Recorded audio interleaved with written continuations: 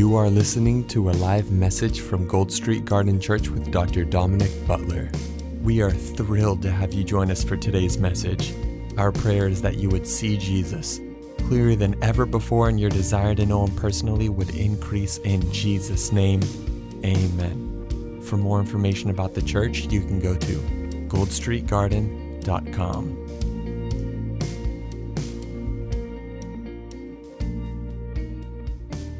This evening, we are starting a new Holy Spirit train of thought. And I really feel in my heart we're going to talk about the discipline of delight. So everybody say that, the discipline of delight. Now, a lot of us would kind of just think about this like, what does this have to do? Like delight and thing, and you'll maybe a couple scriptures pop up in your heart and mind, and that's amazing. And I want to go through them with you tonight, but I truly believe we are going to have massive deliverance from this word that goes forward. I really believe that we're going to bring a lot of practical application that you are going to bring forth in your spiritual walk with the Lord. Amen. I want to share this, though, as we get started. And I know we've been praising and praying, but let's go before the Lord again right now. And let's really, sometimes we can, so much can happen in a moment that you actually get pulled out of being in the moment. So right now, Lord, we recenter. We just kick off every distraction, just as Mary sat at your feet, Lord. Father, I thank you that right now, we would position our hearts to be at such a place that all we want to hear is the fresh whisper of the Father. Lord, train us. Holy Spirit, remove everything in our minds, in our hearts that is hindering us from pursuing you with everything. Lord, I thank you that tonight that our yes would become stronger unto you, that our yes would have fresh breath of commitment breathed upon it. Lord, I thank you that as we were singing earlier, that there's a reason there was an excitement and expectation as we were singing chains fall and freedom, because there is something that is about to happen. And Lord, we position ourselves to say, yes, Lord. In Jesus' name, everyone said, amen. There is nothing more exhilarating than the daily rediscovering of Jesus. That there's a reason why the gospel is called good news. It's not, Reinhard Bonnke would say, it's not called good history. It's called good news because every time you preach it, it happens. Jesus is not a historical figure. He is an ever-living God, the one. And we have to have this in our heart. And as we were just talking about Mary, I want to share this, that the Lord spoke this to me in the secret place. Just today, I heard this in my heart, and He said that at my feet is where heaven becomes now. At my feet is where heaven becomes now. There is this adoration that takes place. This, when we lock eyes with Him, you know, even on a wedding day, I've brought this up in the past, but on a wedding day, what are the two main things that the whole audience looks at? The bride's dress and the look on the groom's face. It's the two things that are the most important that everybody wants to see. And how many people know that our bridegroom, the look on his face, eyes of fire. When you look into his eyes, it purifies the impurities in you because his gaze literally purifies what's in you. That's why we seek his face, for this purifying process to take place. And just think about this. We're going to get started right now with the concept of the discipline of delight. Because of this reason, I always go back to the garden. Did you know what Eden means in Hebrew? It means delight, pleasure, that God created a garden of delight and pleasure for man to commune with him. So what was the devil's main goal? Is to get man to find delight outside of him. Delighting in the Lord. And we're going to go through scriptures here, but he made a place called delight. You know what's even more phenomenal? Did you know that there's biblical significance with numbers, right? It's huge. We could do a whole series till kingdom come on numbers. But one of the things I want you to see is the number 5 represents grace.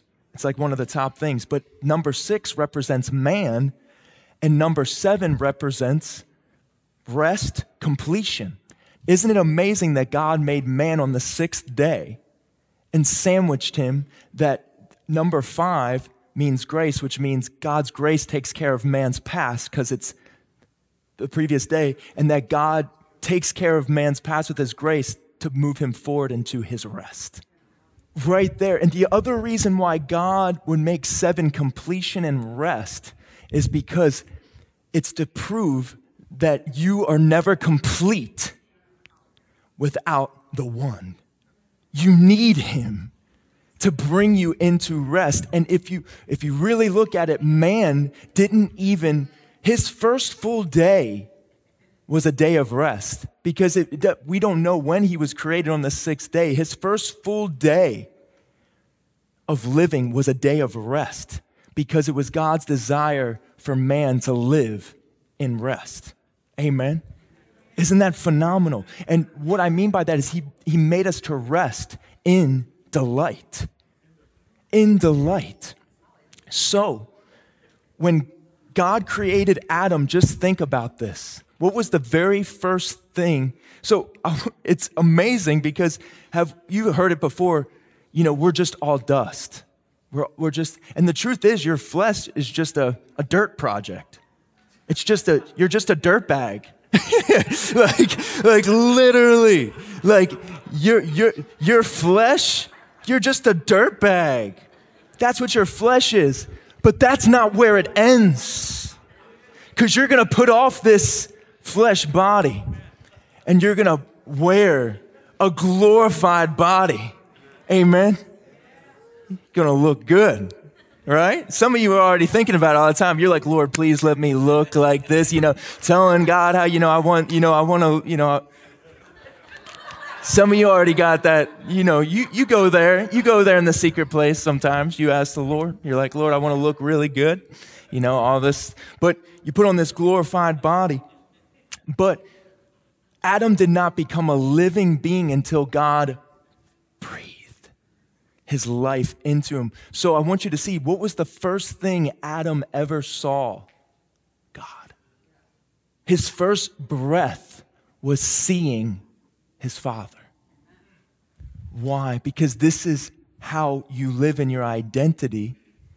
And they've done studies that a child looking into her mother's eyes, him or her looking into mother's eyes, that within 30 seconds their hearts syncopate. They get into a line. It's actually studies that show that the heartbeat actually synchronizes, becomes harmonious with eye contact. So Adam, created in delight, in the garden of delight and pleasure, looking at his Father, and the enemy is doing whatever he can to interrupt this fellowship. Not just take Adam's stuff, not just mess. So many times people think that the enemy's messing with me, attacking this. The only thing he's after is your relationship with God. That's the only thing he knows. If he can get your eyes off him, he wins.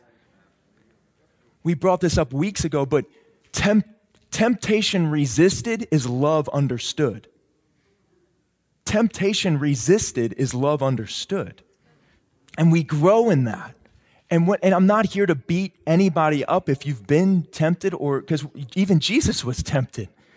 And even if you give into the temptation, he is even there to help you out of that. He pulled us out of the miry clay.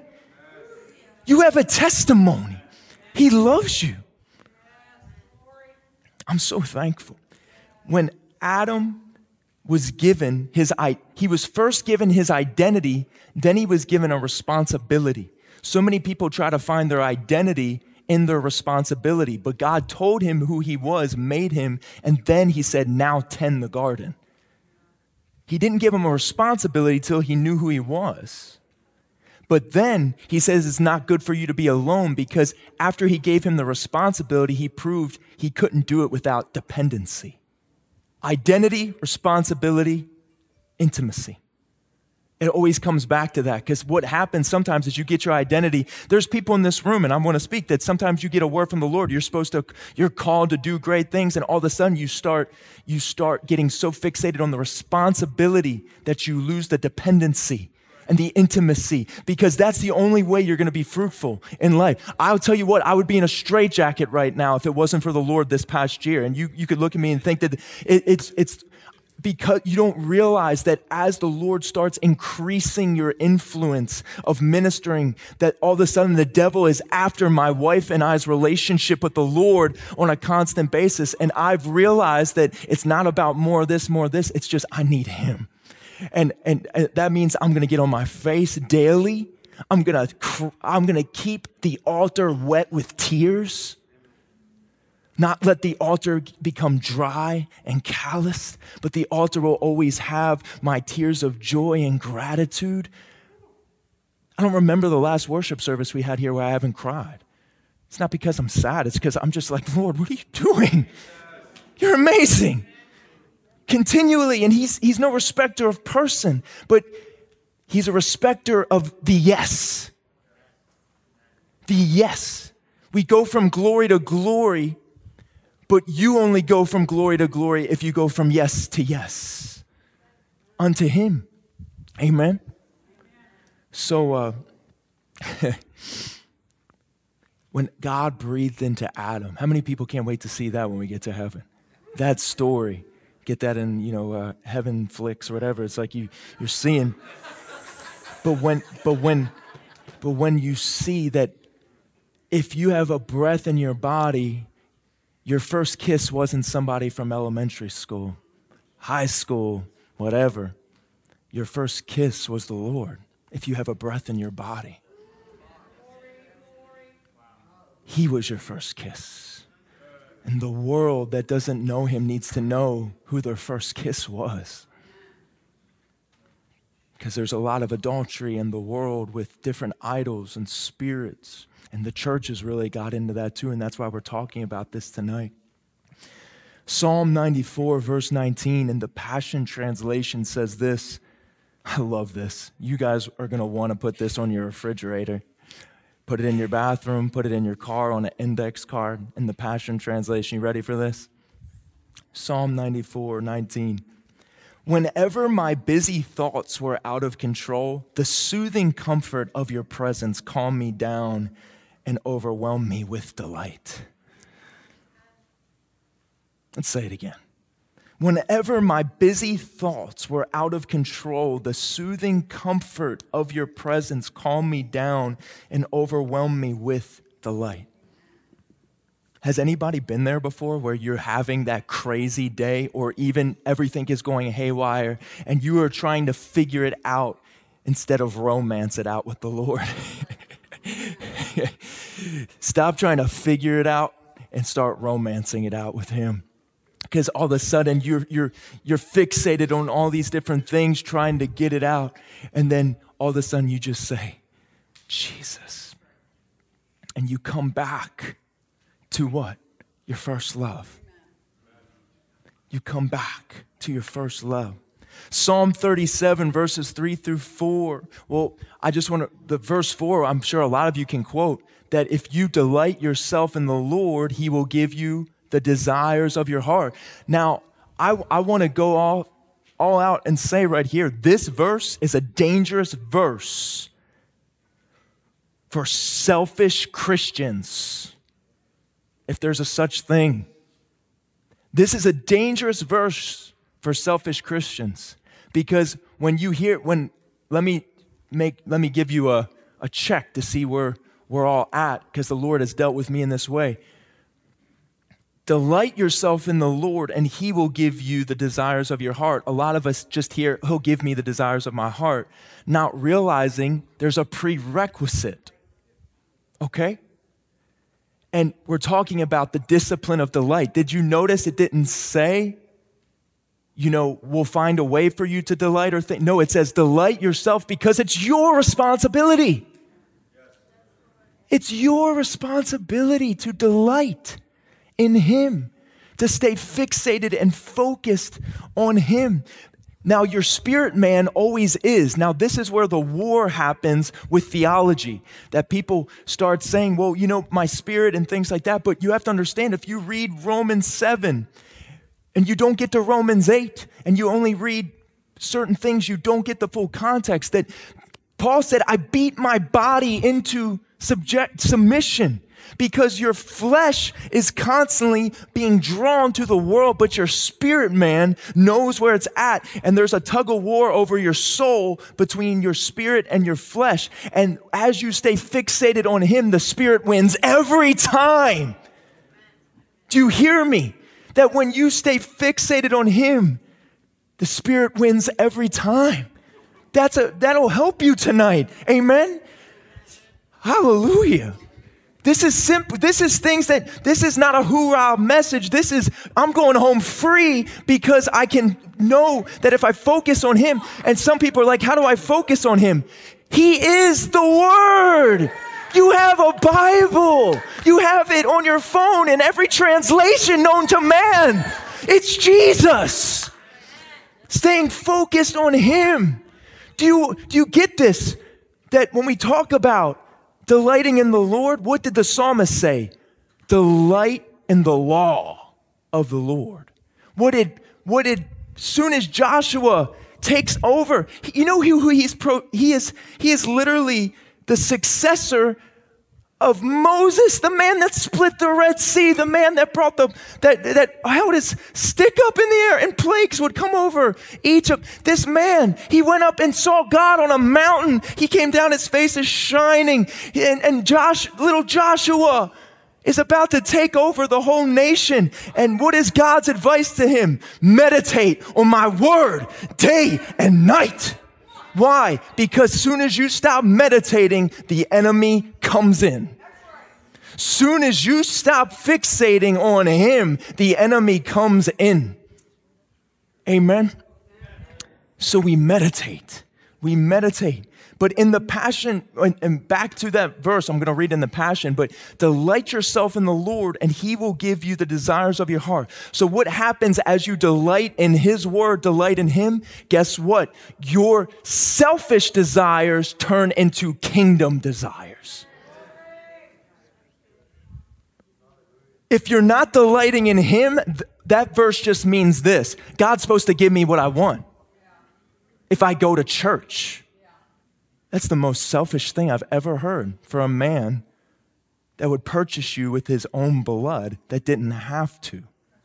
But he still will bless you, but he'll bless you because your eyes aren't even on the blessing. You're so delighted in him alone. This is the bride he's coming back for. A bride that as he's coming, do you understand the exuberant joy that, like, all of you, is that type of joy even possible with this body? To see him coming back, to be with him, like we are going to have a day when Jesus is standing in the tangible room with us. The bridegroom that we're talking about, and you're more concerned about a new car or a new thing. Like, he'll do those things, but why is that what we're focused on? He's so much more. Paul is in prison saying, I have had nothing and I've had everything. But if I have him, I don't need anything. I don't need any support. He is everything. He is everything. Amen. Amen. He is the all in all. And what's even more amazing, and I loved how Minister Eric Gilmore brought it up a few weeks ago, that not only is he the Most High, but he comes so low that even before he goes to the cross, how does he want his disciples to remember him? Every time you get humble and you bow down before the Lord wants to remind you that he's there washing your feet. You go low to honor him, and he reminds you that I've already washed the past. I've already washed the regrets. I've washed the reason you're bowing before me. I've already taken care of it, son, daughter. Amen. Psalm 37, verses 3-4 says this in the Passion: keep trusting in the Lord and do what is right in his eyes. Fix your heart on the promises of God and you will be secure. What did we just say? Meditate on his word. What does this say right here? Fix your heart on the promises of God and you will be secure. Let's go back to this verse. He'll give you the desires of your heart. Is your desire really for material things, or is your desire to be free? Is your desire to actually experience authentic joy? Is your desire, when you get alone with the King, your desires just go to another realm, because you are an agent that God has called to bring heaven to earth. So the devil wants to make your desires worldly, but when you meet with the King, your desires become heavenly. Your desires actually come from another realm. But the enemy wants us so fixated on the now that God can do things. We've talked about it before. You come up with a list of 10 ways God's going to use you. He'll pick number 11 just to prove how amazing he is to you and that your reliance cannot be on a man's strategy. Verse 4 in the Passion, as we've been saying, make God the utmost delight and pleasure of your life. Delight yourself. I'll tell you, people are getting this tonight, and I'm so excited because I love Jesus. If you're going to come here, we're going to talk about Jesus.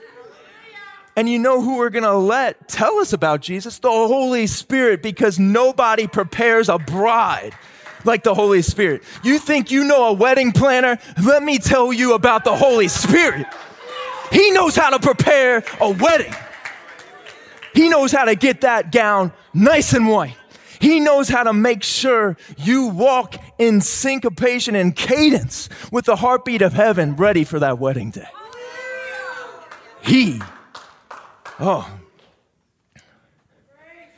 Make God the utmost delight and pleasure of your life. In his presence is the fullness of joy and pleasures forevermore. Delight forevermore. The discipline of delight. Make God the utmost delight and pleasure of life, and he will provide for you what you desire the most. Well, guess what? That makes sense now. Make God the utmost delight and pleasure of your life, and he will provide for you what you desire the most. What do you desire the most? Him! Wow! Selfishness is getting kicked out of the room right now. Because selfishness is the pursuit of Satan. If all you do is think about yourself, you think just like the devil. The pursuit of him, you get everything. The pursuit of yourself, you think you're adding to yourself, but you're actually just weighing yourself down to the point where you don't even know what truth, freedom, or anything is anymore. Back to what we said earlier, his way, his truth, his life, your way, your truth, your death. I want everybody to know, please, please hear my heart. He is everything. He is everything. Soon as it becomes Jesus and, you are in deception. Soon as it becomes Jesus plus, you are in deception. He is everything. Do you know one of the greatest visions that I continually have is my family, my little girl, on the day we stand before the throne, arms raised like silhouettes, and just hearing the voice of God saying, well done. Because it's about allowing our family to hear the gospel, being unashamed. And then the thing about the family of God is that Jesus even said, remember when his family came to get him? And they're like, hey, your brothers and, your mom, everybody's outside. And Jesus is like, these are all my brothers and sisters, those that do the will of God. That's the thing about the family of God is growing and growing. And did you know the Lord will actually put people in your path that are really hard for you to love just to see where you're at? He'll even bring them specifically to church just to see where your love is at, just to see where you're at, just to see if you're going to just turn. Sometimes you don't know if you were entertaining an angel. Always seeing where our love is at, because we are very critical in the flesh. Immediately, oh, this person's a bozo. We all have those thoughts. Sometimes I even say it out loud. I'll be real. It's like, but the Lord will help us. How are we supposed to grow in love if we don't have to be around people that are hard to love? Jesus said, love your enemies. When I see a lot of conservative Christians, but we have to preach truth, but we have to love those that we preach to, right? Isn't it so important? Because I love the statement that Jesus flipped tables of people he was willing to die for. A lot of people are like, Jesus flipped tables. Well, he only flipped the tables of people he was willing to die for. Proverbs 8. If you turn with me there. Are you all set for a few minutes? There's two main thoughts that I want you to walk away with tonight, and it's meditating on the Word. Very simple. Everybody say that. Meditating on the Word, which is ultimately Jesus. It is ultimately Jesus, because isn't it so amazing that God gave us a book full of words because he wants to heighten our imagination. He didn't give us pictures because he wants to walk us through what it looks like in our hearts. Isn't that beautiful? That's why dreams from the Lord are so powerful. And some of you, the Lord uses you in that way a lot, and you can ask the Lord for dreams. He'll speak to you. Pray in the Spirit before you go to bed. It's a great way to get set up. But one of the things that I wanted, so meditating on the Word, and that leads you to being able to identify distraction. Everybody say, identify distraction. When you're not delighting in the Lord, you're distracted, period. Not only are you vulnerable to distraction, you already are. The quote that the Lord gave me as I was preparing for this night multiple weeks ago, we just had a few other things going on. He said that where distraction exists, discipline does not. Where distraction exists, discipline does not. That literally a distraction reveals lack of discipline. Because that's athletes and people that train, they train to be unhindered by distraction. They train to be so inclined to do what they're supposed to do that it becomes part of their nature, that they're unmoved by anything going on around them. The enemy tries to prey on this to see where we're at, and distraction is the bait of destruction. Distraction is the bait of destruction. That if the devil knows he can get you, how many times did you know, and I'm not trying to be super sobering right now, but if it falls that way, let it be. How many people die because of texting and driving? One little distraction that may have even seemed like not a big deal, but it turned into death. And this is the part of the gospel a lot of us don't like to talk about. You have to understand that if I love you and I'm a minister here and I'm preaching, if I love you, I'm going to warn you.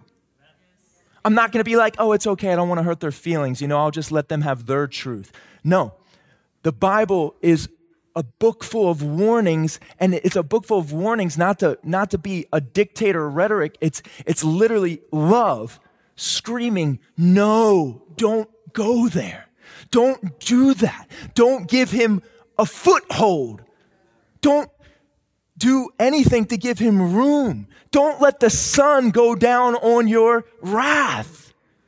Sometimes people get really plagued by nightmares. Have you been going to bed with wrath? You want somebody to pray for deliverance, but you won't look and see some of the things in your own heart. Yeah, we can sit up here and go shaka laka laka all day, but until you do what the word says, deliverance is obedience.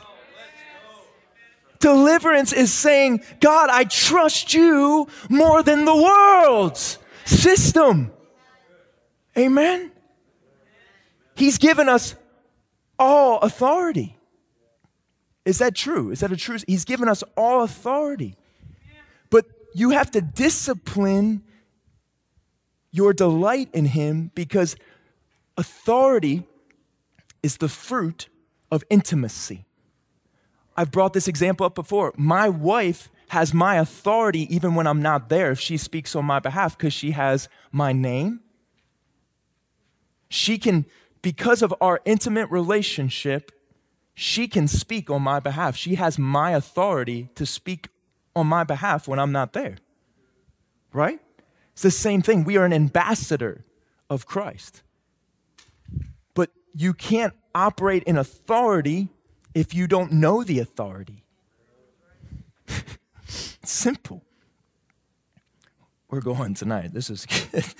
You can just sense when the Holy Spirit just is. I want everybody to know that when I'm ministering, this is just for everybody to know. Has anybody given a phone call to, or has you ever received a phone call from another believer or a friend that just was going through a tough time, and you start giving them the word, and you start talking, all of a sudden things start coming out of your mouth you didn't even know were in there because you're being a vessel for the Holy Spirit? That's what's happening right now. I'm not up here, I prepare, I get in the secret place, but at the end of the day, I say, you speak through me, and I encourage you all to do that in your everyday life, that you get in the word and you get it in you. Memorize scripture, memorize it, get it in you, and then when you're out and you're talking with somebody, all of a sudden, a verse you didn't think you had memorized, the Holy Spirit memorized for you, and it comes out of your mouth because there's power in that word. Amen? So Proverbs 8, verse 22. Now, let me give you this preface in here of understanding that Solomon is talking about wisdom here, but you'll get my point. So he's talking about the concept of wisdom, the principle of wisdom. Why would he be talking about the principle of wisdom in the context? Because he doesn't know that wisdom is a person yet, because this is before Christ has come. But 1 Corinthians 1:30 tells us that Christ is our wisdom. So in Proverbs, when you hear wisdom being elevated and exalted, it's actually talking about Jesus, because he is wisdom. Have you ever heard somebody say, make sure you use wisdom, brother? What they should be saying, make sure you talk with the Lord. Not just use worldly wisdom, because that's what the church calls wisdom now. Let's hear what worldly wisdom is, and then that's what we'll do. Well, that's actually demonic, to become under submission to worldly wisdom. And don't call it like just pray about it and use wisdom. No, that's not what we talk with him, hear from headquarters, and we move forward. Amen. Regardless of what the consequences are. Does anybody believe that let's just be real. I'm thankful for the country we live in, but we aren't far away from it possibly the Bible is becoming hate speech. Do you understand that? Like, there are certain, like, you do your research, but even right now, if certain people get in, you know what I'm saying? There's things that are going to happen where there's going to be limits tried to put on the gospel, but we are not limited by the government. We are not limited by man's opinion. We're not limited by whose presence is here, because we know whose presence we're hosting and what's going on. And that's why if your delight is not in him, you will easily take flight when things get a little bad. You need to be secure in him and know. There could be a time where we all could get arrested for the gospel. It might not just be one person or two people here and there. There actually could come a time you have to draw a line in the sand and say that Jesus is everything. And if we're all going to go in prison, we're going to have a Holy Ghost prison service, right? Hey. Gold Street Prison ministry is just going to a whole nother level. You know what, officer? I've been meaning to do some prison ministry anyway. And we got to be prepared, amen? Proverbs 8, verse 21 says, the Lord possessed me at the beginning of his way before his works of old. He's talking about wisdom, but he's really talking about Jesus. I have been established from everlasting, from the beginning before there was ever an earth. When there were no depths, I was brought forth. When there were no fountains abounding with water, before the mountains were settled, before the hills, I was brought forth. While as yet he had not made the earth or the fields or the primal dust of the world, when he prepared the heavens, I was there. When he drew a circle on the face of the deep, when he established the clouds above, when he strengthened the fountains of the deep, when he assigned to the sea its limit so that the waters would not transgress his command, when he marked out the foundations of the earth, then I was beside him as a master craftsman, and I was his daily delight. Rejoicing always before him, rejoicing in his inhabited world, and my delight was with the sons of men. Now, why would his delight be with the sons of men? Because he put this Jesus in the sons of man.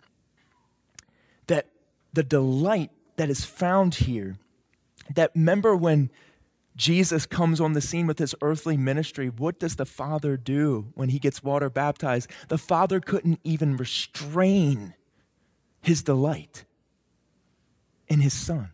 Did you know in Ephesians, the Bible says that you are accepted in the beloved? What did God say? This is my beloved Son in whom I'm well pleased. He delights in us because Jesus is the delight of heaven. He is the delight of the universe. And the more you can fixate your heart on that truth, the more prepared you are to face anything in this world. But if your theology is only principle and not person, not the Christ, principles can maybe able to get you from A to B, but only Jesus can take you all the way. You need to know him. This is why we have a burden to do more outreach. This is why it's because, I don't know about you, I don't see people the way I used to see people. You know what I'm saying? Because of the delight that I have in him, I'm not only just, you're on your way to hell if you don't know him. I'm just like, you don't know what you're missing. He's everything. You just think you're just going to a 9-to-5 today and you're in a rat race trying to find the American dream. I love what Michael Dow said last night. He said that we need to make a decision. Are we American Christians or are we Christians that just so happen to live in America? Is he everything? Are we professional churchgoers or are we powerful lovers of Jesus? We have to make this up in our minds and our hearts daily. It's not, you can't live off last week's sermon. You can't live off some quotes that maybe I said weeks ago or a sermon. You need fresh communion with him every day. If you can prioritize a meal, if you can prioritize a television show, if you can prioritize some time with the King of Kings, the Lord of Lords. You can give him some time. And it'll change you forever. Did you know you're only one moment away from another encounter? And sometimes the Lord, and Ileana brought it up at the beginning of service, that complacency. Do you know what the Lord's doing here on a weekly basis? This doesn't happen in a lot of churches. And I'm not saying that to be boastful. I only boast in him. We let him do what he wants to do. and we breathe the gospel forth in power. But you could come to a service like this every Tuesday and just be like, oh, it's normal. Don't ever treat it familiar. This is precious, precious. Allowing the Holy Spirit to move and be free. Don't ever just think that you can find this down the street at any point. We're believing that it's going to be more and more, but you don't understand how easy it is for a man or woman to be compromised with fame, money, so many things. Do you know how? That's why if your heart, if you aren't convinced he's the reward, you'll never run the race. If you just think the blessings or what it's all about, if you just think that, and I'm not here, I want to always make it clear, I'm not saying that God's not going to bless and provide. I believe in that. I just believe we've heard so much of that it's created a selfish culture in the church. And I find that dangerous because it has to be him. It has to be him. Amen. Hallelujah. So he is our delight. Amen. Well, I'm glad this is a series because we're going to be here for. Is anybody excited about this? We're going to be camp here, but we got a minute or two. He's got all the minutes he wants. Amen. Delight for us to understand a little bit more about delight as well. This is the Hebrew definition of delight. Become soft. There's actually, it's funny, and even the men will like this one. One of the things about delight is to effeminate. It literally means to actually a feminine quality of just being so welcoming to the Father. It's actually, delighting actually helps break pride down in masculinity. But still remaining a warrior, still remaining a man of valor, but having a soft heart towards the Lord. You know who's a great example of that? David. A warrior, knock a giant's head off, cut his head off and everything, a warrior. But still, I want to see the beauty of the Lord. Because it's so amazing when you delight in him that you become so focused. Problems will keep you busy, but love keeps you focused. Problems will keep you busy, but love keeps you focused. I love evangelist Joe Turnbull. He's actually headed back to Tanzania right now, which is amazing. And he even put a quote from Eric Gilmore when he saw our post today, and it was a quote from Eric Gilmore that said, "There's something higher than discipline. It's called love." And I know I'm talking about the discipline of delight because you got to train your heart to delight. But the reason, you see, the thing is delight turns labor and work into joy. That's why when people are like, it's not about works, well, I want to work unto the Lord.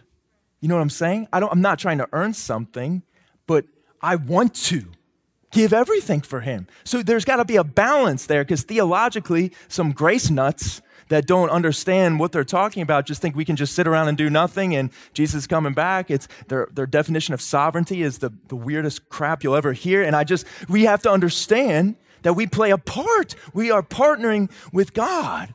And that we have a part in this. And I love Michael Dow. We were talking last night about sensationalism. There's groups of people that don't believe signs and wonders are for today. What are you talking about? The Bible says in the last days, he's going to pour his glory out on all flesh. Do you think we're just going to have some theological debate and win the world? You think we're just going to get up and just be like, hey, you know what? This is what it really says in Hebrew. This will really win your heart. No! Signs, wonders, and miracles shall follow those that believe, not just apostles that believe. Those that believe. Even when you read the book of Acts, Stephen, not an apostle, operating in signs, wonders, and miracles. And then you even have evangelists in the book of Acts that are not apostles that are getting translated. They're literally getting moved from one region to another region without taking a vehicle. Signs and wonders. We need to see them more. And the devil is actually crippling the church with good sermons instead of good demonstration. The church has had a lot of good teaching, In fact, so much teaching that it's just a fat bride. But you start doing some demonstration, you start doing some workouts. You start working out, and you start praying for people. You start getting out. You go, and get the bride in shape.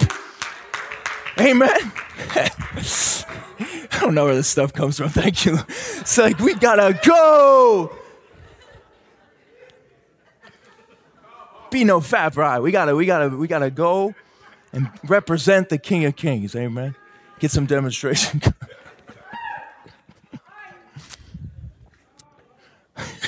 Hey, Justin, if you edit that out for us, that'd be great.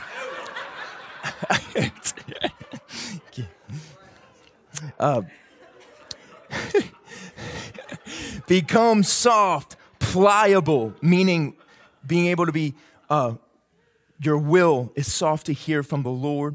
And then we saw before, and this is really good. It's so amazing. I'm like reading my notes and I'm going back to where I was this past week with the Lord. It's beautiful. Isn't that awesome when you can read like a journal or you can read something the Lord spoke to you and you immediately go back to the date.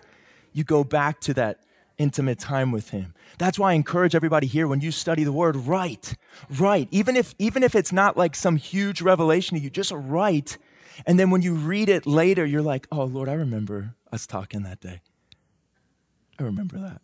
That was beautiful. I had a lot of crazy things going on today, but I remember when we got together, the rest of the day went really great. You know what I'm saying? You want to take notice of that. But, how can I do this?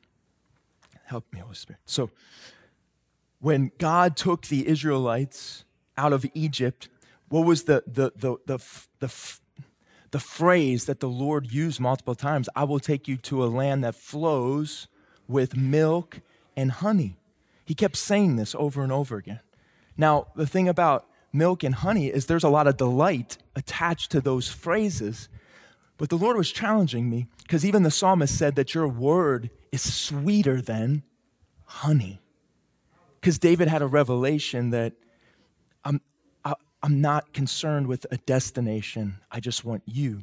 But here's the thing about it flowing with milk and honey is God's trying to get them back. Here's the thing about milk that we have to realize that is also a parallel scripture is the thing we can forget about milk is nourishment for an infant of any, even the human race, but of any kind, that nourishment, that the milk, that the reason God was taking them to a place that flows with milk and honey is so that the milk would bring them the nourishment of who they are so they can enjoy the honey. They could enjoy the presence of God. And it's so amazing when you think about what, my wife educates me on breast milk. So like she's told me the things that like even like humans are designed, a mother is actually designed that the breast milk literally creates antibodies, knows exactly what the child needs to fight off things. Do you believe God created that? And that the milk of his word actually creates things in your being as you're reading it, that you become unhindered by the world. You become unhindered by the things going on around because of the milk of the word of God. Does anybody here realize that you don't read the word just to get a nice little devotional in? That you read the word because it's transforming you on the inside out. You are literally becoming spiritually equipped. Things are shifting in your being as you read that I can do all things through Christ who strengthens me. You start reading these scriptures that I will delight in the law of the Lord. You start reading, I am more than a conqueror. All of a sudden, something is happening on the inside of you. You have to understand that. So does anybody realize that the devil fights overtime to make sure you don't read your Bible? Let's all be real. I have to discipline myself for delight. Because we've all had that moment that as soon as we get into the word, you're like, why haven't I been doing this more often? We all have been there. And it's because delight takes flight when you get right in the middle of it. Amen. What you delight in is the fuel to your life. A way you can tell if you're delighting or not in the Lord is, this is a great key right here. Your delight is found in what you say yes to without hesitation. Your delight is found in what you say yes to without hesitation. I don't know how much more practical you can get. You see what I'm saying? Like, I hope people are understanding that this is not me just sharing revelation to make you go, wow, or woo. I want to see the church fall so in love with him that we appear like the craziest thing to the world. You know what I'm saying? That it's just like, something happened. Like, I want my character to be Christ-like, but I don't want to always be the same. I want to be more like him every time you see me. I want there to be this transformation. I shared a while ago, the Lord challenged me. He said, I heard it in my heart. It was a challenge to me personally. I'm not putting this conviction on anybody, but if it lands, let it land. Is that the Lord spoke to me and said that if you don't know me more today than you did yesterday, you are living in sin. If you don't know me more today than you did yesterday, you are entertaining distraction. When you entertain distraction, you empower deception. The enemy knows this. It only took one little question to throw mankind down an entire self-pursuing rat race. Do you understand that selfishness is literally the battle? You could almost say that sin isn't the struggle, it's the pursuit of self. You have to eliminate that with everything. And as Nick brought up the scripture, it's I who no longer live. I have been crucified. Why did Paul have to say that? He had to remind himself. I no longer live. It's Christ who lives in me. The life that I now live, I live by faith in the one who died and gave himself for me. He's the one that loves me. So when we have this, you guys are good, right?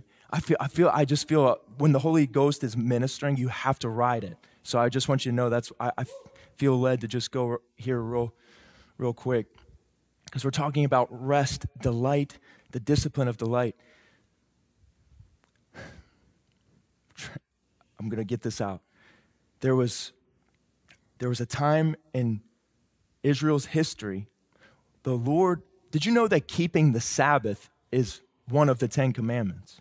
Do you know it's a serious deal to God? But what is so serious about it? The Sabbath was a day where you ceased from working, ceased from pursuing any type of thing for yourself, and it was all about him. Everything was about him. Complete. And the Lord not only made that the seventh day, you read in Leviticus, it was actually every 7 years, the whole land wasn't to be touched for doing sowing or harvesting. It's actually a natural law too, because it gives the soil time to recover. It was called a Sabbath year every 7 years. Guess what? Israel, for 490 years, disobeyed that commandment and they kept working even on the seventh year. And you know what the Lord did is he kicked their butts out of Israel for 70 years to make up for all the years they didn't honor him. You can read this. In fact, the verse that we quote so much in Jeremiah that the Lord says that I have plans for you, when he's talking to that, that's his nice way of ending. That's why I kicked your butts out of Israel. But we like quoting the nice part, which is great. It's amazing, but you need to learn from the lessons of the forefathers and people that made. And what I'm getting at is the Lord needs you to engage and rest in him. That's what my point is, that the Lord takes it very seriously that you delight in him, that it's literally consequences when you don't do it. It's not a luxury, it's a necessity. You have to make time. And I'm here talking to families. You need to make time where obviously all of our lives are about the Lord, but you need to make time where it's nothing but about him. And I'm being serious. You need to carve time out in your weeks to just nothing but him. Cell phones off or away. It has to be him, because that is where clarity comes from. That is where your life comes from. And this is the thing about this number 7 that you see with the rest and the delight, is that we brought it up a little bit, but just every human being has a God-shaped void in their heart.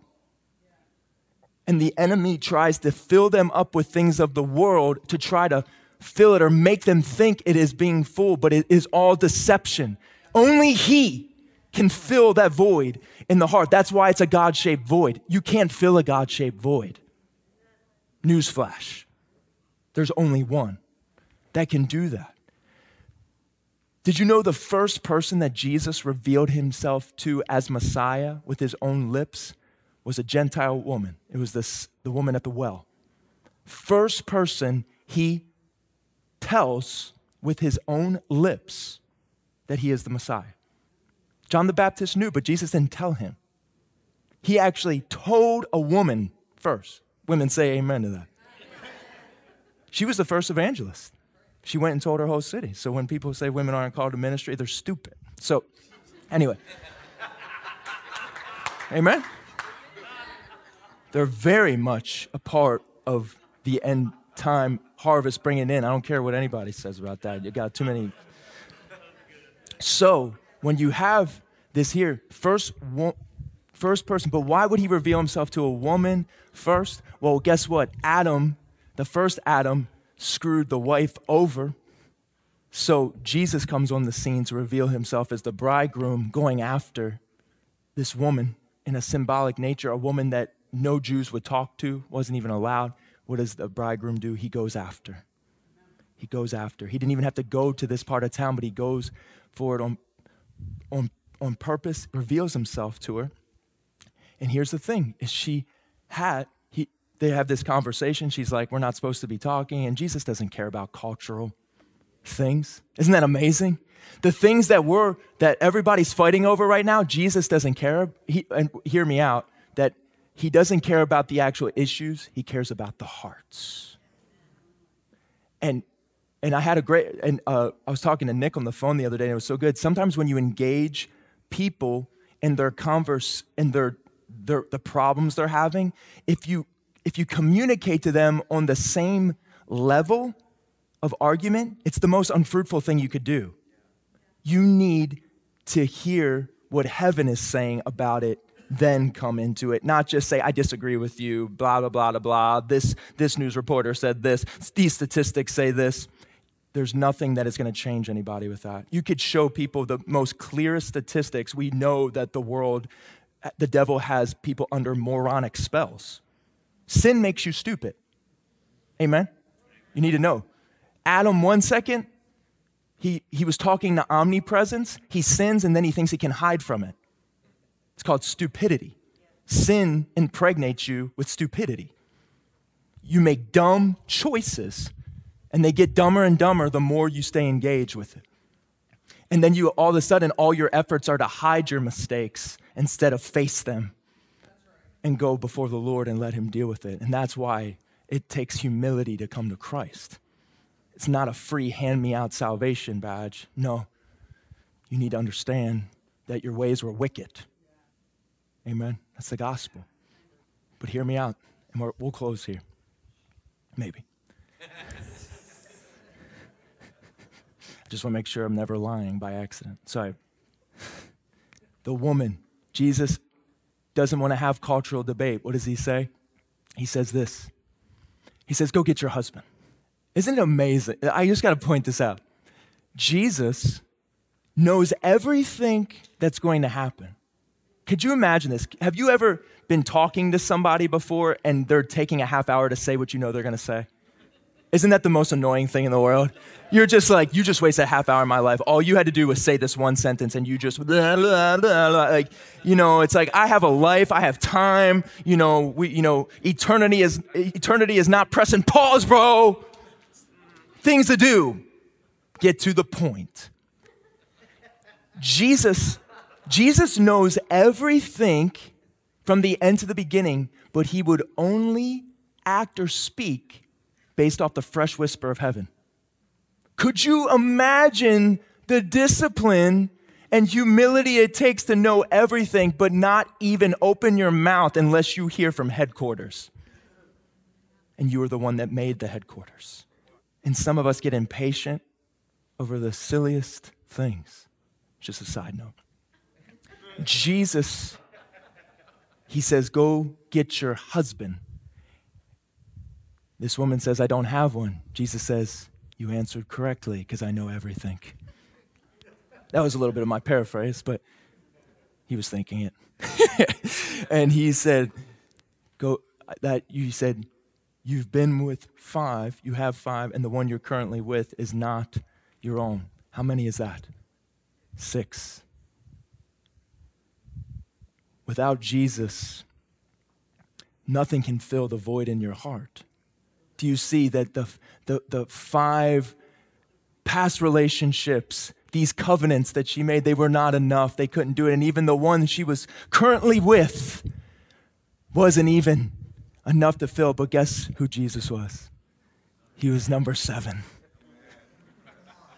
He was the rest man. He was the light.